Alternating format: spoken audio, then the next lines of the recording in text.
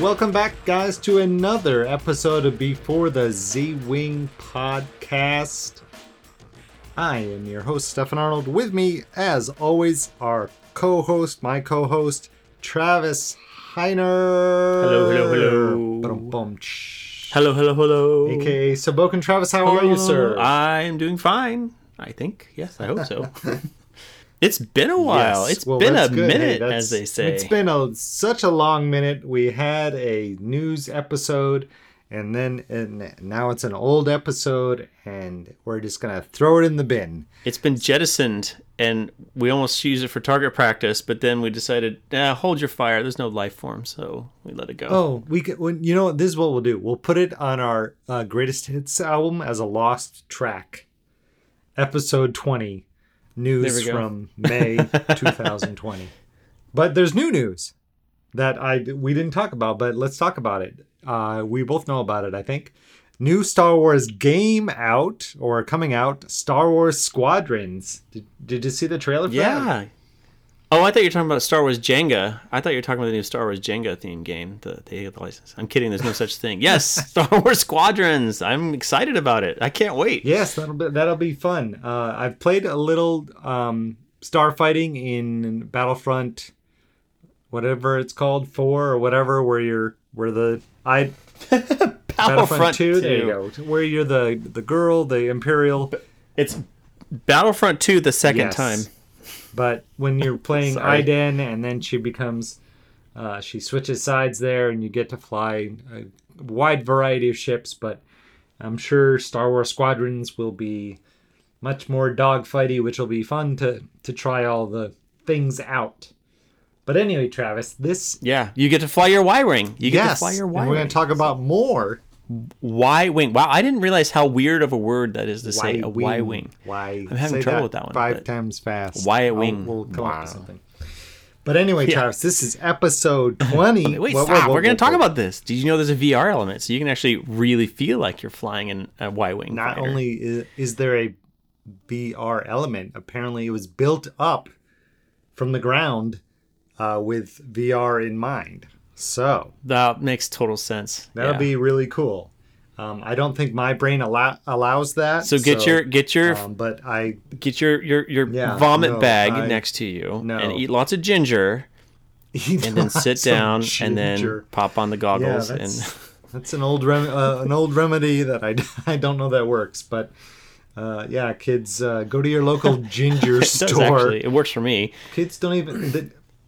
Maybe it's a placebo, but it works. Yeah, kids, go on down to your ginger store and get yourself some ginger and have that before you play VR Star Wars Squadrons. Anything else about the game, Travis? And like a real ginger root piece, you got to just get a piece of ginger root, like Mad Mardigan eats the black root, and just put it in your mouth and just start noshing on it while you're fighting TIE fighters. Exactly what he said.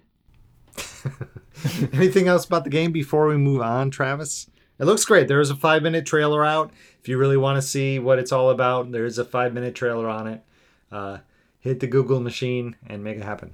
I do feel bad that they took the team away from Battlefront 2 before they had a chance to finally release a very sought after and called upon update that would bring Ahsoka Tano, Padme Amidala, and maybe Asajj Ventress into that game. My son and I, we still play it quite a bit, and it would have been nice to have those 3 characters integrated into the game. So that's a big bummer. Oh well. EA is going to do what EA does, right? I'm still waiting for EA to put out a competent successor to SimCity 2000. It's only been about 25 years, guys, so make it happen. Let's go. Oh, SimCity 2000, man. Woo, I lost a lot of my life playing that game. Back in the day, my buddy and I, we'd get off work from our pizza shop, and we'd drive to the college to go to the computer lab, because back in the day, not everyone had these sweet computers, and we'd just play SimCity until 3 or 4 in the morning and then go home.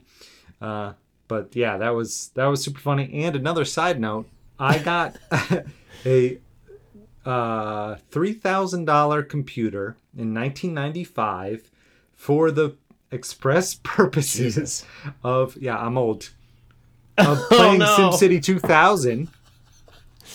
And what are you saying oh no for?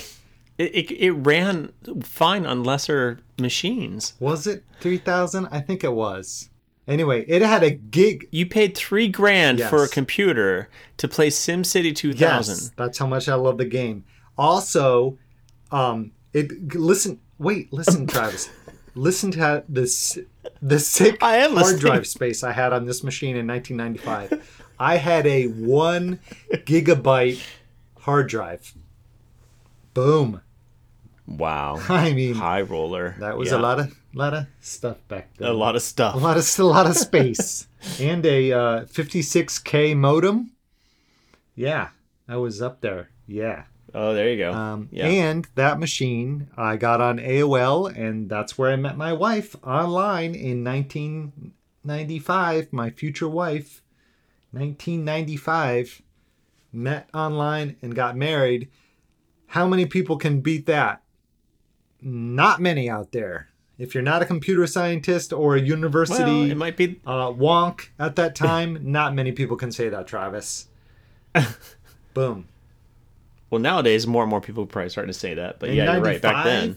Do you know how long ago that is? I mean, Yeah. people don't know how I the know.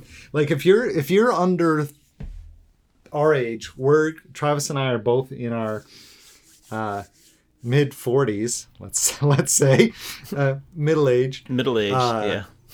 So I hear lots of people just shutting off. Oh, these guys are way too old. No, but we're in our mid Yeah, 40s. done. But if you're younger than like 35, you just don't know the dearth of the computer world in 1995. It just was almost non-existent. The internet was just becoming a thing widespread beyond universities and computer labs. 1 out of every 5 households had a computer. It was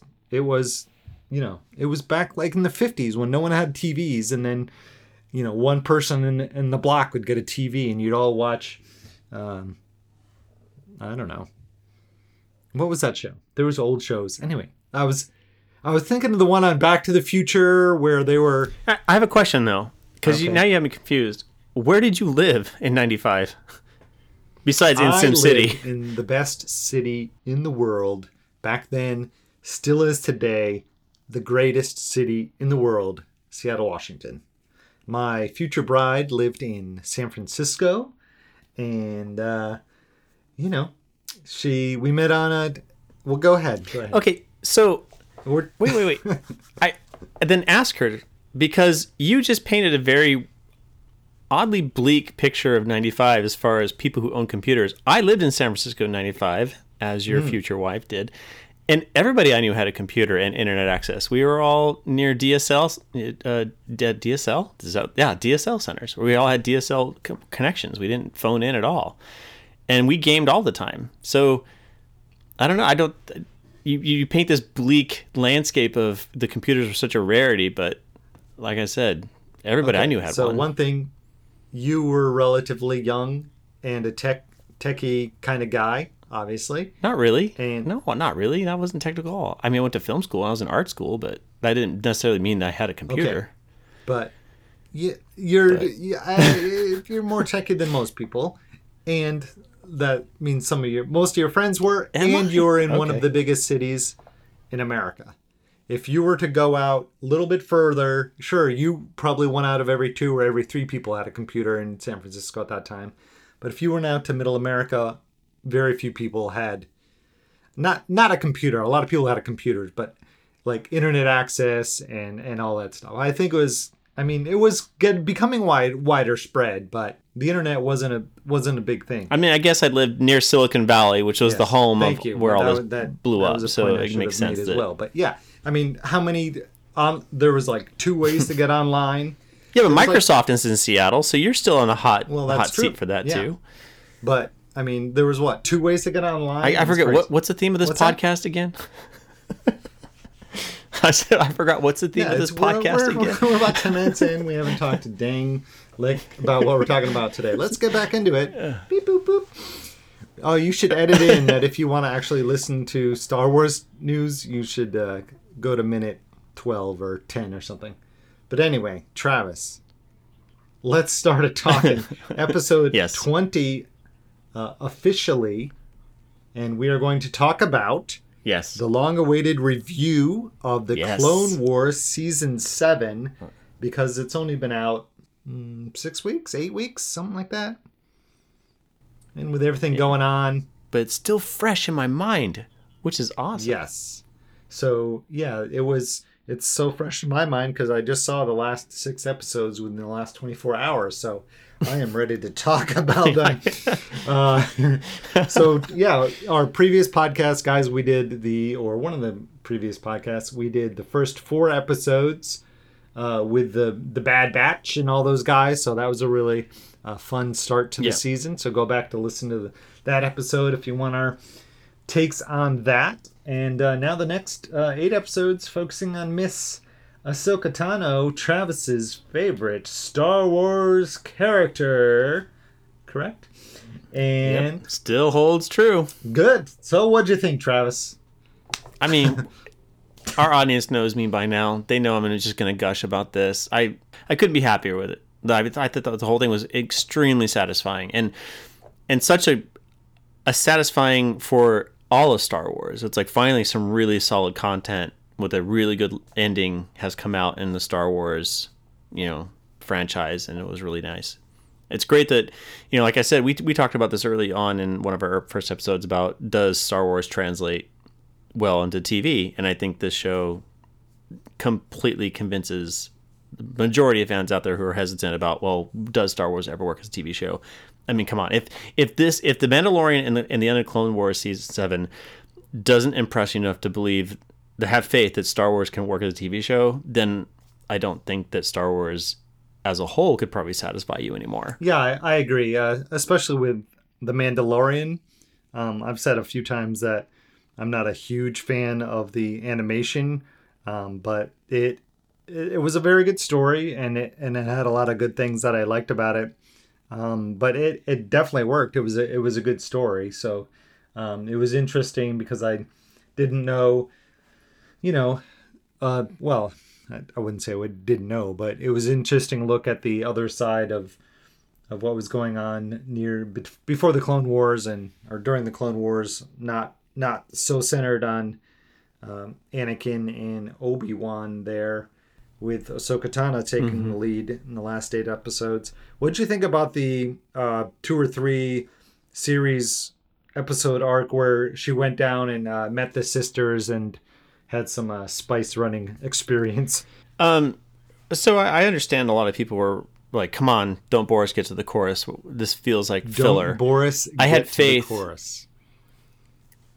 Yeah, sorry, it's an old thing I learned from my music class. But for me, I had faith that the reason why Filoni had basically handpicked these 12 episodes, Bad Batch, the middle 4 episodes, and then, of course, the finale, was that he knew what the ending was going to be, and so he really needed to bring the character development to make us have the feels when the time came. The first 4 episodes were sort of a Captain Rex-centric thing, and it brought us back into the world. It also gave us a chance to reconnect with the clones, giving us this special group of clones, but still reminding us who the clones were and how they served with the Jedi and their commitment to one another, right? The middle 4 episodes with the Martez sisters, right? Yeah. With the Martez sisters, it was really just bringing us back up to speed with where Ahsoka was and how her place was in this whole thing after, of course, leaving the Jedi Order at the end of season 5. And it was nice to see her sort of grow up, brief and a little redundant, but for the most part I was very satisfied with it. We got that cameo from Dryden Voss, so putting some Solo references in there. Of course, it got us back into the whole mode of where's Darth Maul's place in this whole thing, and I thought that was really satisfying. And I think it dovetails right into, of course, brings Bo-Katan in, and I think the whole thing dovetails beautifully into the final 4 episodes. So we open up the final 4 episodes already at pace. We're not having to pick up and just start with a cold start on that kind of scenario. It was really just, for me, it felt more like 8 episodes for the finale, not just the final 4, even though the final 4 were incredibly special. Yeah, absolutely. I enjoyed the middle 4 episodes as well. It was it was interesting that they brought in that arc where the sisters lost their parents due to a Jedi chasing someone down into the underworld, and the crash actually killed the parents. Yeah. And so they had to Zero the Hutt. They were chasing Cad Bane and his crew as they broke out Zero the Hutt.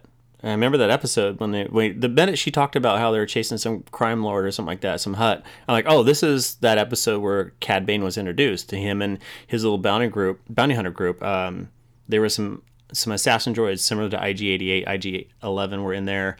And then there was also Aura Singh. She was a part of that crew, and they did this thing where he held the Senate captive and then tried to kill him, and that was all just a what's the word I'm looking for? diversion. Yeah, thank you. It was a full-on diversion so he could break out Zero the Hutt and negotiate that. And so if you watch the end of that episode, you see them flying off, but the cool thing about what this episode does is that, hey, they didn't just fly away. The Jedi gave chase, and in the ensuing chase, there was collateral damage, and this is the impact that has on people. And you had even said, I think at one point, you kind of wish you'd see how other lives were during these moments of the main characters.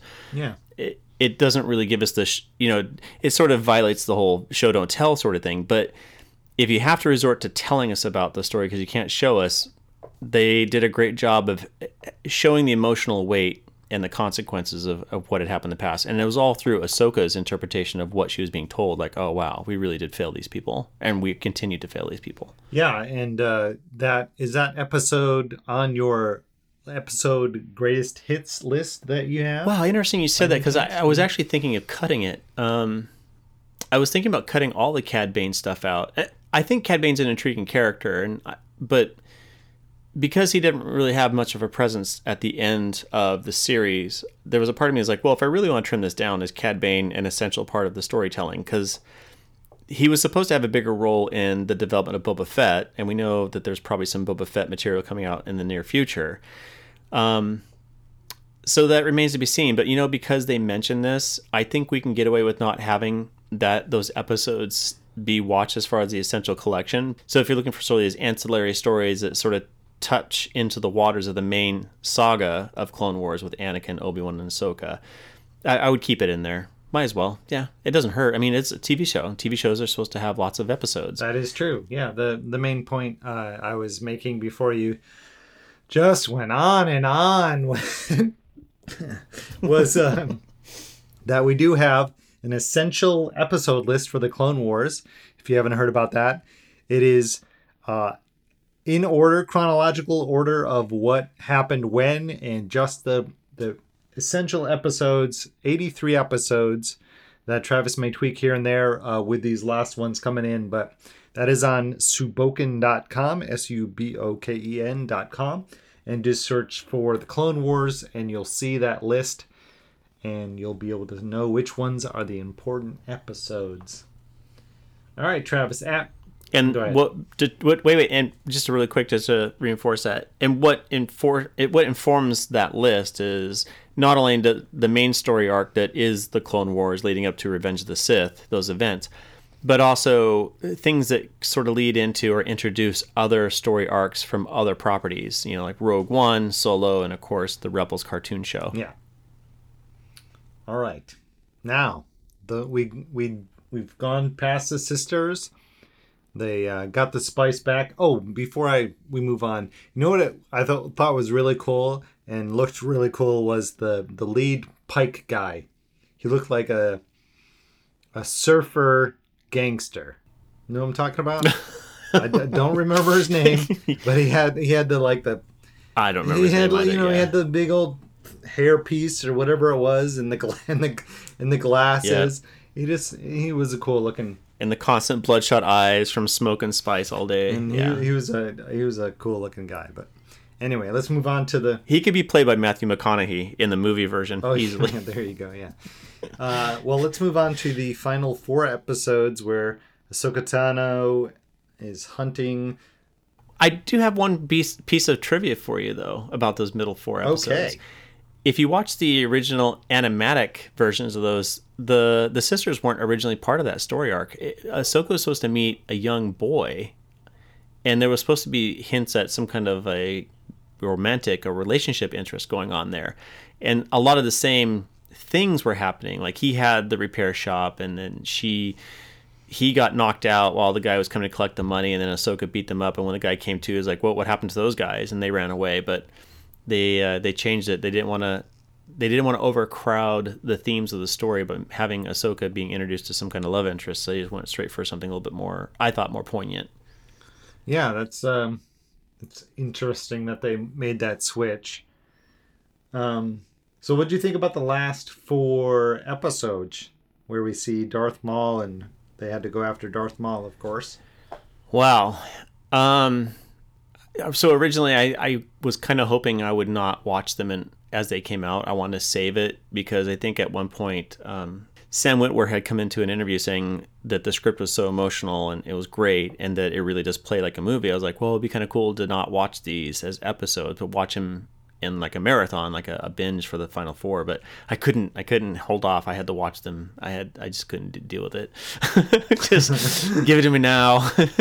And I watched them 4 times in between. So I watched the first one, it came out, and I watched it like 4 times within that week, and then the second one came out, and I watched the first one and that one a couple times in order, and I just kept revisiting over and over just to absorb as much as I can because I thought they were so compelling. And I loved their handling of intermixing these moments with moments from Revenge of the Sith. And I think you may have recalled I had mentioned I was really worried about how they were going to blend those 2 moments together, if they're redoing scenes. But I thought they did a fantastic job. And don't let me forget to tell you a little story about that when the time comes. Yeah, so it was interesting.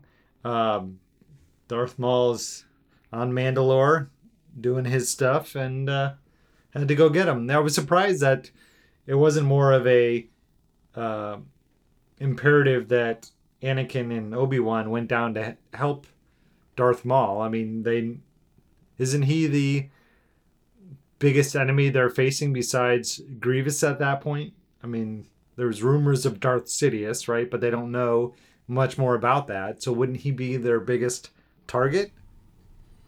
Or am I wrong? I still think that for them, the public enemy number 1 for the Republic would still be Dooku, and then Grievous. Dooku was dead at that point. But I mean, going into it. Yeah. So if you're saying it's strange that once they had killed Dooku, they didn't return to go help her on Mandalore, that's really where I don't know, it's a little hazy as far as the timing of this. But in a few moments, I'm going to talk to you about something I did that was extremely OCD and extremely nerdy, but it might fill in that question. I think you probably already sense it where I'm going to go with that, but I'm going to save it because I have to keep our audience waiting for something important, or at least intriguing. Absolutely, yeah, and laughable.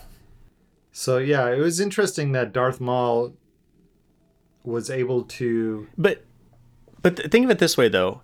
I mean, Mandalore, they even mention it in the episode. Mandalore had a treaty with the Republic, but the Republic was not supposed to get involved with Mandalore.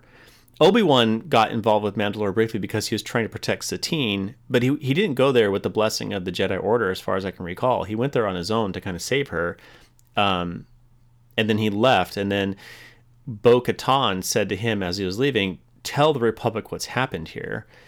So I think there's an argument to be made like, well, did he tell the Jedi Council and by extension the Republic what had happened, and then they decide not to do anything about it? Because in that very same episode where Obi-Wan escapes, Darth Sidious shows up and takes Maul out.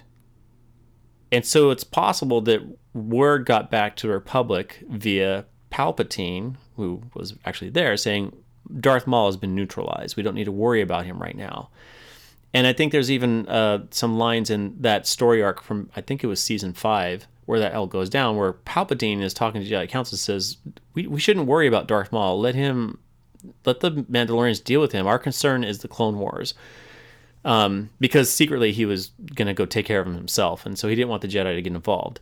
So it's possible that, the Chancellor's office was putting pressure on the Jedi Council to not pay attention to Darth Maul. Darth Maul wasn't really seen as a galaxy threat necessarily.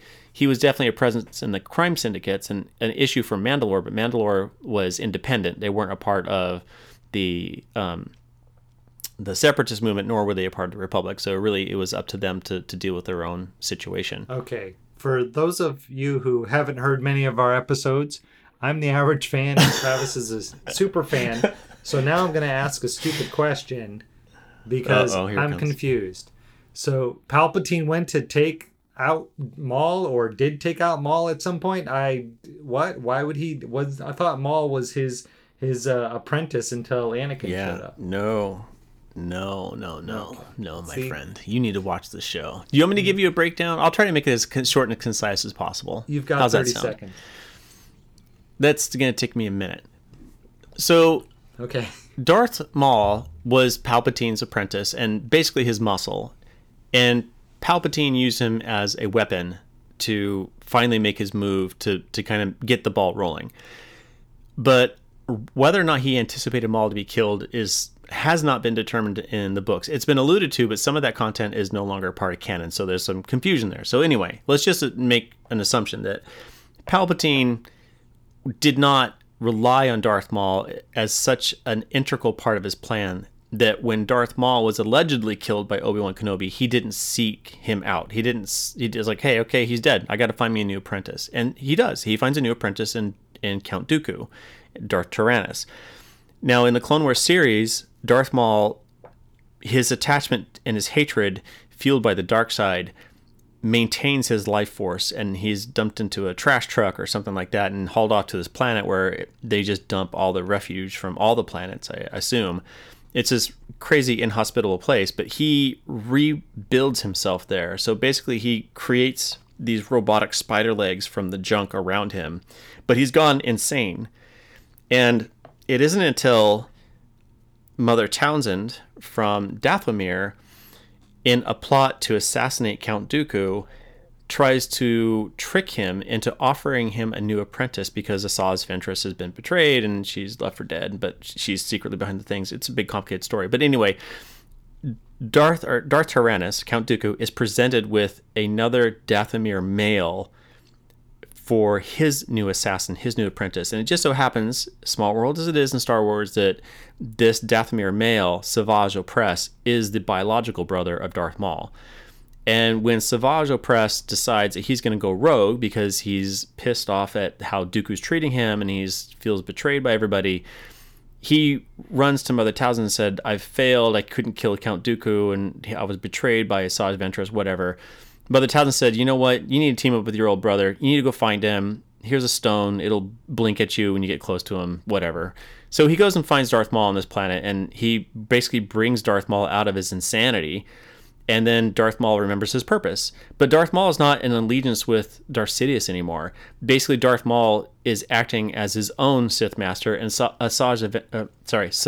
Opress is his apprentice now. And so for a brief moment in time, there are basically two Sith Lords, so to speak, Sidious and Maul, and then acting independently. Yes, gotcha. Right. All right, that makes a lot more sense. And so I think that's why Ahsoka refers to him as the renegade Sith Lord or whatever. So basically, Maul returns to what he was trained to do, and not only was it to be a Jedi killer, but he was supposed to be the part that destabilized the system. He was supposed to infiltrate the crime syndicates and then make them such a threat that it would cause all this confusion to everybody. And in this process of getting the Pikes and everybody, Black Sun, under his banner, his leadership, as he still stayed relatively in the shadows behind everything, he finds himself on Mandalore. The Mandalorian terrorist group, Death Watch, which we see in The Mandalorian, by the way, that's how connected this stuff is. It's kind of cool. They replace his spider, or they replace some legs that got damaged, give him new legs, the legs he currently carries. And then through some backstabbing situations, Darth Maul kills the leader of Death Watch. The leader of Death Watch is the one who has the Darksaber. And so now Darth Maul, in possession of the Darksaber, is the leader of Mandalore. Gotcha. Exactly. But then, because he's done this, and because Darth Maul is now becoming more and more public and out in the open with his machinations, with whatever he's doing, Darth Sidious is forced to pay attention to him again. Like, okay, this guy, kudos to him for bringing himself out of what was chaos and death, and now he's doing what he was supposed to do, but he's his own Sith master, and he's a rival now, so I gotta go take this guy out. So he tells the Jedi not to pay attention to Mandalore, what's going on there, because he secretly goes to Mandalore. He shows up, and he has this pretty impressive fight between Asajj Ventress and Darth Maul, and the Darksaber's involved, and it's pretty intense, and Sidious wins. He beats him. There's a small hole about how Darth Maul got away from Sidious and back to Mandalore. It's covered in the comics. It's not very satisfying, but anyway, that's where we're at. That's why Maul is back on Mandalore and why he's the leader. I see. That is very okay. 5 minutes, not 1 minute. That was a little long and a little deep, but that's but how don't we you roll feel more on satisfied that you know that podcast? So yeah. Anyway, but all right, cool. Well, yeah. So, they had some good fights and all that happened, and then boom, it's pretty much over. So what do you want to say about the final episodes? Well, it's heartbreaking. What was your impression with that? I mean, how did you feel when it was all over with? Did you feel satisfied? I mean, I know you didn't watch all the series, so you're kind of coming into this seeing it as more of a standalone sort of thing, right? Yeah, more of a standalone, but I mean, I enjoyed what they did with Ahsoka Tano, and every time I saw them, the Republic gunships, I was like, those are cool ships, by the way. But and they escaped in a Y-wing. And they escaped in a Y-wing. Yes, I was going to mention that the pivotal scene of the whole series was a Y-wing. That's why the Y-wing is the best ship out there. Right, Travis? I totally thought of you when they got in. I'm like, oh god, Stefan's gonna love this now. At least that's the one thing he can hold on to with this episode. They escaped in a Y-wing. Yeah, could you have done that in an X-wing? No, nowhere else for her to sit. She would have died. You would have lost Ahsoka Tano if the X-wing was there instead of a Y-wing. Boom. Thank you. Y-wing. No, that doesn't follow.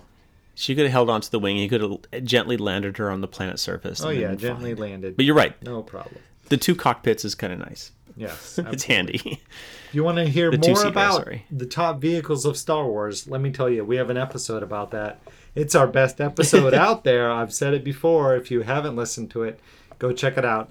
Top 20 vehicles of Star Wars. Well, what do you think, Travis? You know, when you say that, it gives me a little bit of pain. Because that episode was so long ago. Shouldn't our episodes keep getting better? And you keep referring to it like episode 7, and here we're in our 20s. And it's like, wow, we haven't really done better than that episode. Don't get me wrong, the episode was pretty awesome, but you kind of hope that we keep getting, raising the bar on ourselves. But yes, anyway. I agree with that. But sometimes when you put out an album, Travis, track 3 is the best song, and sometimes 7, 8, and 9 are very good as well, or 10, but track 3 is the best album. Like I think Sabotage was the best song on Ill Communication, if I'm not mistaken. Now I have to look that up. Oh my god. No, we're gonna fight about this. I have that album memorized. Don't get me wrong, Sabotage is a great song. There's some really good tracks on there. Okay, I gotta see if it's the third song though. That's what I'm saying. Beastie Boys. I see. You're just fact checking. Yes, I'm just fact checking. Ill Communication, 1994. Sabotage was number 6. I'm sorry. Sabotage was number 6 out of 20 songs. So, anyway. And you said that was 1994? So that was before computers were invented, according to your timeline. Yes, thank you. Well, you're such the big Ahsoka fan. And, there's really only been 4 really strong female characters, so she's among those 4, obviously, and you're the big fan. What did you think about the finale and how it all ended and all that? Heartbreaking. It was totally heartbreaking. I think it elevates Star Wars as a whole. Her character, for me, tends to elevate Star Wars as a whole, no matter what she does now. I mean, I would have been really bummed if they dropped the ball on this, but I'm in a way I'm kind of speechless. I mean, I don't have a lot to say, but I'm so happy that this turned out so good, and I'm so happy that she was at the center of it, her and Rex. My question is, how did they dig like 50 graves? But maybe she just used the Force. The thing is, I don't know. Maybe, but I mean, they might have been there for a while, like pulling supplies. I mean, imagine how heartbreaking it is for Rex. I mean, those are his brothers, and he's got to go through that wreckage with her and pull those bodies. Now, considering how many people were aboard that Star Cruiser, Venator class, that's very few bodies that they actually buried in that last shot. I mean, maybe just for composition's sake, they had to make sure that it filled the screen in a certain way. They couldn't really just bury all the bodies; that would just be insane. But at the same time, it kind of conjured up me when we went to war in Afghanistan, when they showed that photo leaked out with all the caskets and the flags draped over the coffins. It's very similar to that. That was a very powerful moment, and it's kind of powerful that Star Wars would go there. I mean, if you think about how the series began, I wouldn't say it was a kid's show, but it was definitely not as mature as where it leaves us. So it's great to see that a TV show could sort of start with a particular age range or demographic and then mature with them, or anticipate maturing with them in such a way that we can talk about the gravity of what we're dealing with right now. And I'm kind of blown away that, I mean, it's just great to see that Star Wars can achieve that kind of emotional impact. I was crying at the end. I thought it was insanely heartbreaking. Dave Filoni's gone to say that Wars. Yes, there is. You didn't cry when Vader died? You didn't cry when Aunt Beru died? You didn't cry when Obi-Wan died? You didn't cry when R2-D2 died? C-3PO got pulled apart? No, I'm kidding. I'm exaggerating those things. No. Anyway, you didn't cry when CT-157 got shot down and did the Wilhelm scream as he fell down to chasm of the Death Star? No? Okay. Just no. I was sad when Jesse? Who's Jesse? No, Jesse was the clone commander who turned on them. They were face to face. It was Rex against Jesse. Animated things. I'm talking to Rogue One, the robot. K2. K2SO. Yes, that was sad. Yeah. He was getting shot at. Yeah, it was sad. And he like closed the door, and then he said goodbye, and then he got shot and killed. That was sad. And I think for something like Star Wars, it's important to have that kind of stuff. It bums me out that I don't want to turn this into a bashing the sequels thing, but when you shy away from having that kind of those character moments, it really diminishes the stakes that are involved and kind of makes everything seem a little, I don't know, just there's no stakes, there's no tension. It really kills the tension unless you have consequences to what's going on. This is a war. This is a continuing war, good versus evil. Mm-hmm.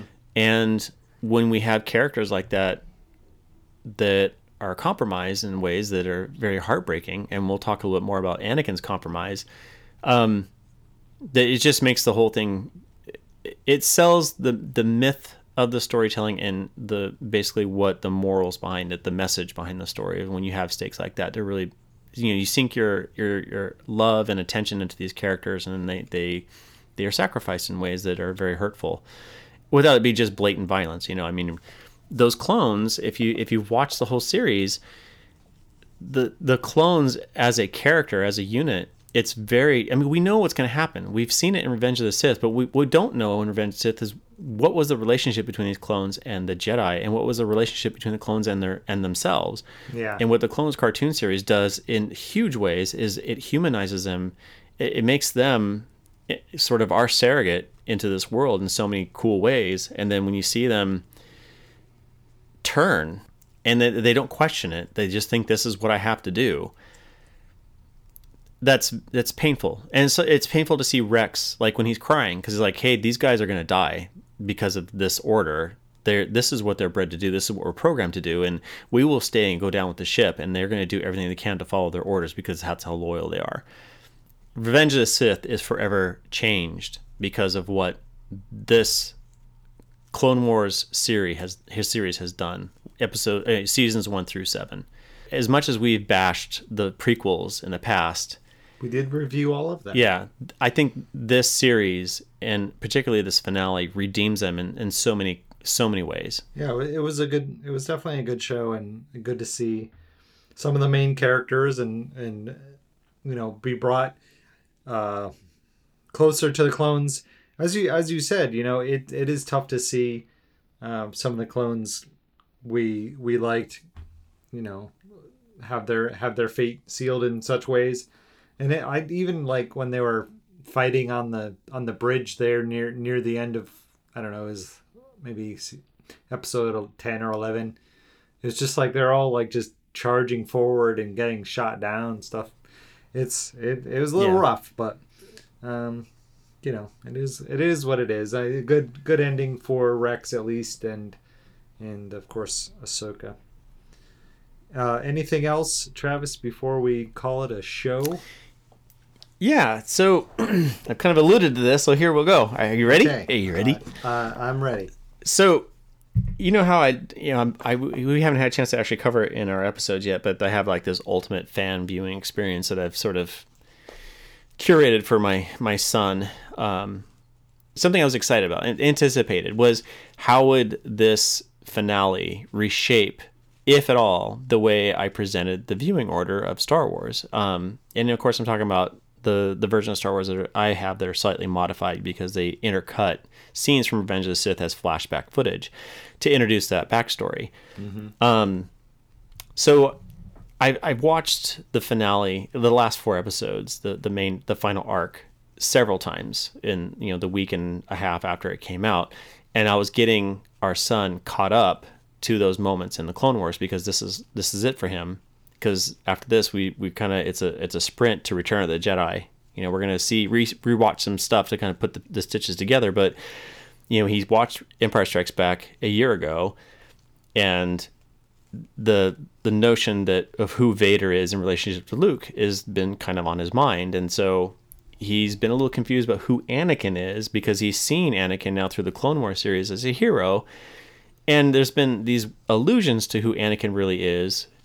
But I don't think it ever really sank into him, probably because of his age. But just he never really connected the dots. Like Anakin Skywalker is Luke Skywalker's dad, because in his mind, Darth Vader is Luke Skywalker. He's 6. Thanks. So I wanted, I don't have enough confidence in the movie Revenge of the Sith as a standalone piece that I would ever wish anybody to watch it. There's some really bad parts in it. It's got some weak points that are, for me, in a way unforgivable. So I just kind of cut the best scenes and sprinkled them as flashbacks into the original trilogy. Sacrilegious as that might be to some of our fans to hear that. But so I wanted to kind of present these 4 episodes and intercut them with Revenge of the Sith as those two things were happening together. So it begins with the cartoon, and Anakin and Obi-Wan are on that bridge, and then they see Ahsoka, and then they get called away, and then I cut to them being called away and going to Coruscant and saving the Chancellor, and then I cut back to Ahsoka and the siege on Mandalore, and so I found these very strategic areas to cut back and forth as we were watching it, so that it became more of a 4-hour thing. But I broke it down into the 4 episodes basically between the two, so it kind of preserved that episodic feel, and that was hugely impactful. And he started asking all the really important questions about, wow, why is Anakin doing this? And then what the Clone Wars as a whole does is goes so far to explain. It doesn't 100% perfectly explain it, but it gives you sort of this glimpse of a rationale that would lead Anakin to these moments. And he went and he talked to Mom, he went to talk to Granddad. He's like, I can't believe it. Anakin becomes Darth Vader, and this is why he did it. He wanted to save Padme, and he got lost, and the dark side took over because he thought it would help him, and he lost faith in the Jedi. And it was. I think it was what I can't speak for George Lucas, but I think it was what George Lucas had intended for the reaction. Like, wow, this is what happens to him, and he thoroughly had that experience. And cool. That's kind of what I love about Star Wars, is because it gives us a chance to have that huge, impactful, mythical storytelling experience about what happens when we succumb to selfish needs, what happens when we become too attached to the things that we love, that they basically own us now, right? This is a perfect example of that. Now, he's already gone through the original trilogy up to Empire Strikes Back. So now we finished the Clone Wars and Revenge of the Sith, and now we just watched Solo 2 days ago, and that was very exciting for him. We're finishing up Rebels, because Rebels dovetails into Rogue One, so he's finally going to see that. He hasn't seen Rogue One yet. Then we're going to rewatch A New Hope, rewatch Empire Strikes Back, and then we're going to go into Return of the Jedi, and he's going to have all of that behind him. He's going to know the struggle that Anakin's gone through to get him to that point. So I'm really hoping that when that pivotal moment happens, when Vader does what he does, when confronted with a choice between his son or the Emperor, hopefully my son will feel that, wow, the one person in the entire galaxy who had faith to bring back and redeem his father won. And for me, that's the end of Star Wars. I think that's the perfect. That's the ending for Star Wars. There is no sequels. There's material that comes after it. The Mandalorian's great, but as far as the most important thing about Star Wars, the overall story, is that redemption arc. And I think that I keep saying Revenge of the Jedi, Return of the Jedi, is that ending. Right. And this Clone Wars finale adds so much worth to the original trilogy, and especially Return of the Jedi, because of what happens. Kudos to Dave Filoni, his crew, Carrie Beck. Yeah. I really enjoyed a lot of the score by Kevin Kiner there, so that was really good. Like some of the pivotal scenes when I think she was setting the bombs. I think there was some good music there too. So good stuff. Well, there's a lot of leaning on Blade Runner. Mm-hmm. There was also some leaning on Close Encounters of the Third Kind. That was in there a lot. And yeah, I mean, all those music cues and some original music cues that were like, he just kind of, he in the Clone Wars and especially in Rebels, he really leans in on John Williams's track record for what Star Wars is to keep that Star Wars feel. But I kind of think that because of what was done with The Mandalorian, like completely divorcing themselves from the John Williams score, but still doing something that's successful, kind of gave him and Dave Filoni just kind of gave him that courage. Like, hey, let's not just do what's been done before. Let's not just, I mean, yeah, the themes are there, but and did that not create a mood? Yeah, like it was good. The third episode where they bring Maul out in that container or whatever it is. And all the way to her talking to Rex on the bridge to Order 66. I mean, that music, I mean, you know what's going to happen. You know what's coming. And it is so inescapable that what is about to happen, you just don't know how these particular characters are going to survive through it. We know they live because we've seen them in Rebels. But wow, what is about to happen? And that music just, you're right. Kevin Kiner did a beautiful job with all the music. Yeah, it was good. When you notice the music, that means it's impactful because it's adding to your experience. Anything else, sir, as we approach 45 minutes, depending on how you edit this of this story? If anything, I just wish we could keep talking about it, but no, I get it. Yeah, it's a podcast. I hope we get to talk about it again. I mean, we'll probably talk about in how it's connected to other things coming down the road, like Mandalorian season 2 is coming up. There's heavy rumors that characters from this is going to be showing up in there as well. Of course, when we do our review of the original trilogy, there'll probably be references to Clone Wars and what it's set as far as these character development. So it's just amazing. I'm so glad that there's some really good Star Wars coming out. It's too bad the sequels turned out the way they did. And if you haven't caught I mean, we've talked about this before, but I think I originally enjoyed Rise of Skywalker, but I think in hindsight, as I've just kind of thought about it, it's really kind of dropped off. Don't think about it too much. I shouldn't. I'm just but we kidding. have to review it eventually. But I know we are definitely going to do all the reviews of those. If you haven't heard, we did do the reviews of the first 3 movies.